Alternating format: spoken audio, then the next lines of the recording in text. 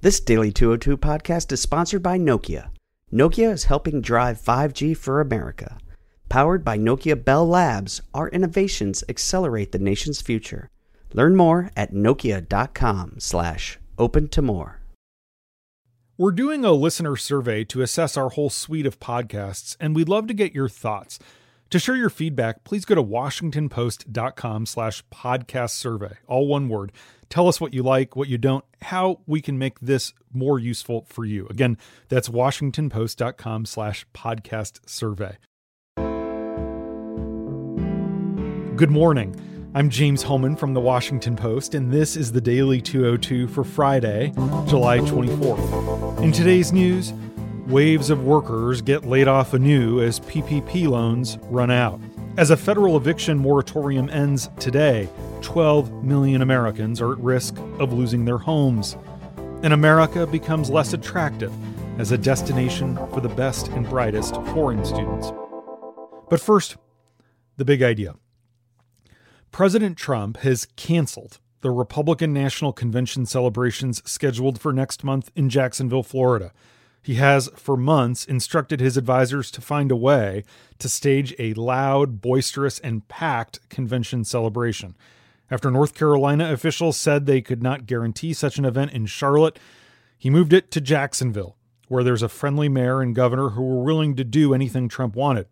But the president's ambition ran headlong into a massive spike in new coronavirus infections in the Sunshine State, growing local opposition, and enormous logistical hurdles. At one point, convention planners announced they would administer daily tests to thousands of delegates, donors, and reporters to help reduce the viral risk.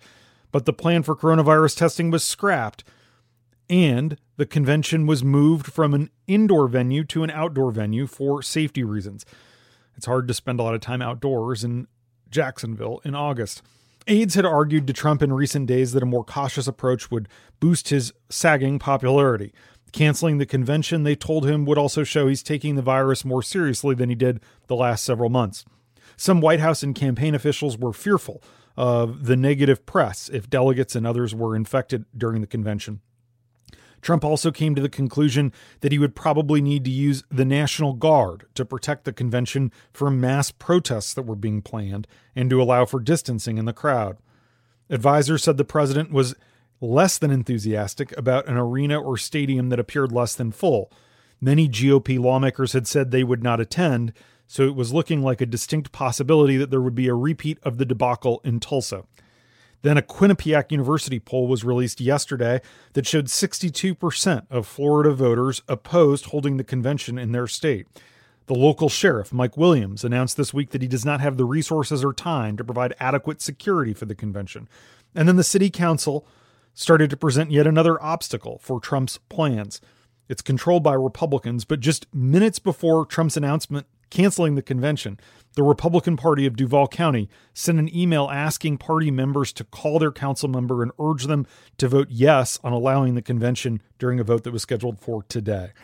This is a striking reversal because Trump has repeatedly mocked Democrats, as recently as last week, for signaling that they would respect public health guidance by scaling back their convention festivities. Democrats plan to hold a 4-day convention in August that will be anchored in Milwaukee with simulcasts from satellite locations across the country and pre-recorded videos.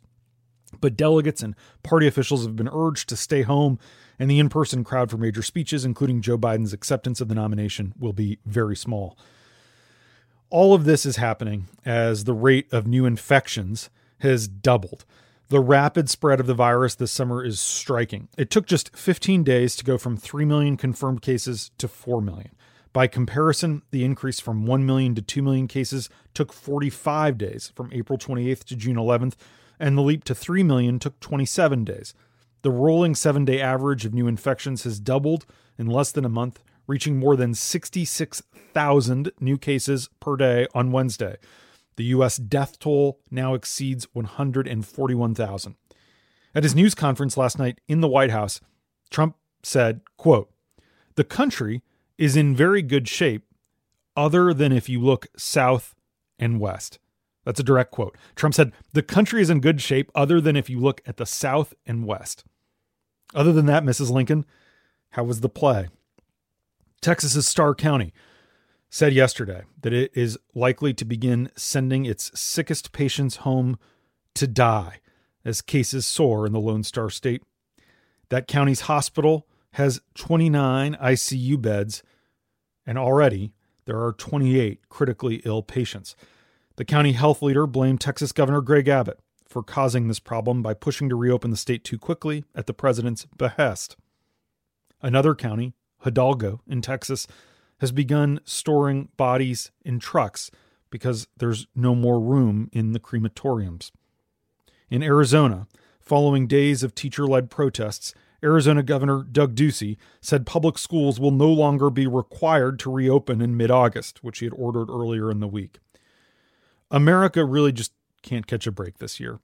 The latest example, opening day for baseball in D.C. was rained out. It's relatively small compared to everything else going on, but the first game of baseball's return didn't end with a walk-off hit, a high-pressure strikeout, or any players on the field at Nationals Park. That would have been far too off-brand for 2020. Instead, on a rain-soaked night, the final pitch was thrown by Max Scherzer with one out in the sixth. The last sequence was the ace and his teammates jogging for cover beneath a violent midsummer storm. The New York Yankees led at that point 4-1, and that held as the final result. It took months of labor negotiations and continuing health scares to begin an abbreviated 60-game season. So, of course, on a night that was supposed to finally feature the sport, only the actual game was washed away. The action lasted 1 hour and 43 minutes. The rain delay was 15 minutes longer than that. And that's the big idea. Here are 3 other headlines that should be on your radar as we end another hellish week in America. Number 1. The phone stopped ringing at Tommy and Scott Nelson's auto body shop in Broomfield, Colorado back in March. The normal 4 to 6 week wait for customers looking to have dents or bumps fixed on their cars disappeared, leaving the shop silent. Tammy and Scott applied in April for a loan from the Paycheck Protection Program, the federal government's chaotic $660 billion aid program meant to help businesses and their workers stay afloat. But the PPP loan only delayed the inevitable. The phone didn't start ringing again amid the surging contagion. Tammy laid off her 5 employees at the end of June, including herself and her husband. They are among the first wave of PPP layoffs happening across the country as the loan program begins to expire. The PPP program was intended to be a short-term measure, just like the extra $600 in weekly unemployment benefits, to help get small business through the worst of this. But the pandemic outlasted the PPP. Layoffs are beginning to spike again across the country. The number of new unemployment claims rose last week for the first time since March. Cases are soaring, and that's causing cities and states to backtrack on reopenings. Only a month after turning the corner, or appearing to, that's causing more layoffs. It's a vicious cycle. Tammy told my colleague Eli Rosenberg that the government program was, quote, just a Band-Aid on a bullet wound. All it really did, she said, quote, was prolong the agony of having our workers file for unemployment. Whether it's April 15th or June 30th, the end result was still the same. Those losing their jobs in late June and July are part of a wave of new layoffs that economists say is only going to get worse. Number 2, for millions of America's renters, there's a cliff approaching. Enhanced unemployment benefits that have kept many afloat are expiring. The recession triggered by the pandemic is expected to be deeper and longer than initially forecast. And this week, in fact, at midnight tonight, a federal moratorium that had protected an estimated 12 million renters from eviction for the last 4 months expires. David Dworkin, the chief executive of the National Housing Conference, which has been advocating for billions in rental assistance, says this is a cliff we didn't have to go over. Of the 110 million Americans living in rental households, 20% are at risk of eviction by September 30th. African Americans and Hispanic renters are expected to be hit the hardest. Meanwhile, the White House and Senate Republicans have failed to reach agreement on a broad coronavirus legislative package to offer Democrats as part of negotiations, stumbling over numerous provisions as factions within the GOP bicker over the best path forward. The continued impasse will push them right up against the deadline for expiring unemployment benefits at the end of next week. Sensing the potential economic calamity of pulling back these benefits for up to 30 million people all at once, Treasury Secretary Steven Mnuchin suggested yesterday that Congress consider a smaller bill to keep the benefits in place while other details are negotiated. But Republicans and Democrats on the Hill roundly dismissed that idea immediately.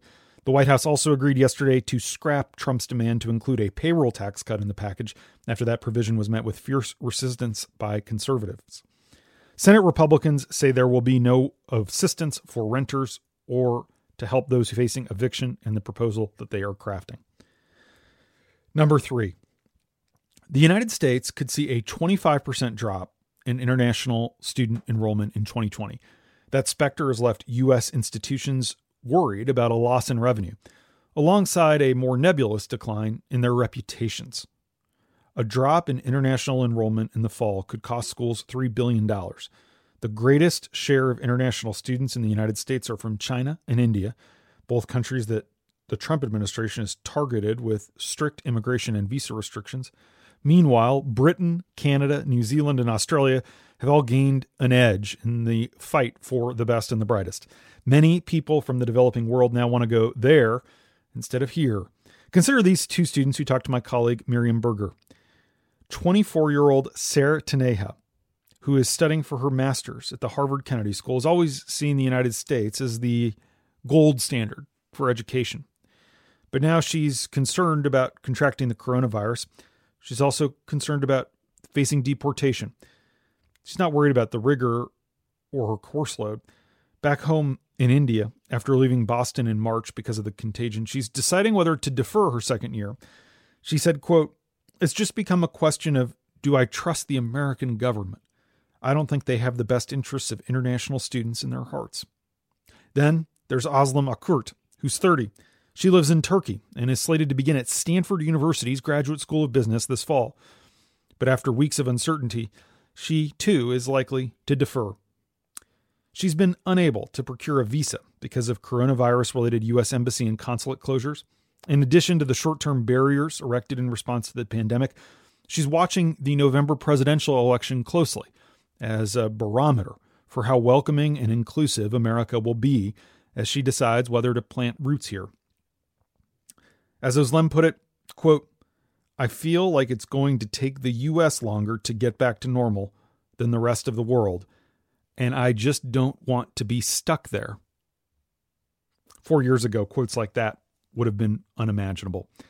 It's one of so many ways that America's standing in the world has diminished. And that's the Daily 202 for Friday, July 24th. Thanks for listening. I'm James Hohmann. Stay safe this weekend. I'll talk to you on Monday.